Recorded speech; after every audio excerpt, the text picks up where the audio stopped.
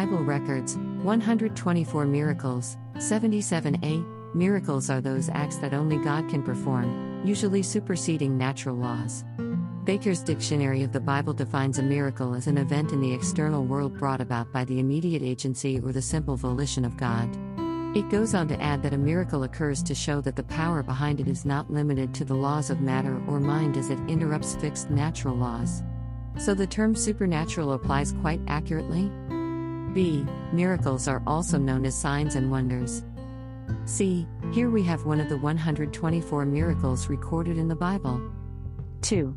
Miracle 77, Gideon's fleece, wet when it shouldn't be, and dry when it shouldn't be, Judges 6:37-40. A. Gideon's fleece. Judges 6:37-40 New King James Version, NKJV 37 Look, I shall put a fleece of wool on the threshing floor, if there is dew on the fleece only, and it is dry on all the ground, then I shall know that you will save Israel by my hand, as you have said. 38 And it was so.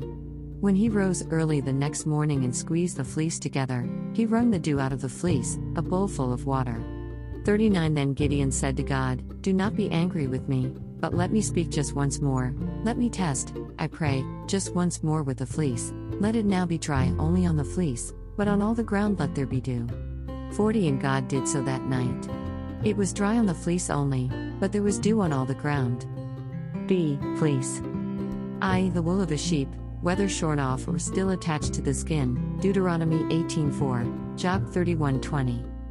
2. The miracle of Gideon's fleece, Judges 6:37-40, consisted in the dew having fallen at one time on the fleece without any on the floor, and at another time in the fleece remaining dry while the ground was wet with dew.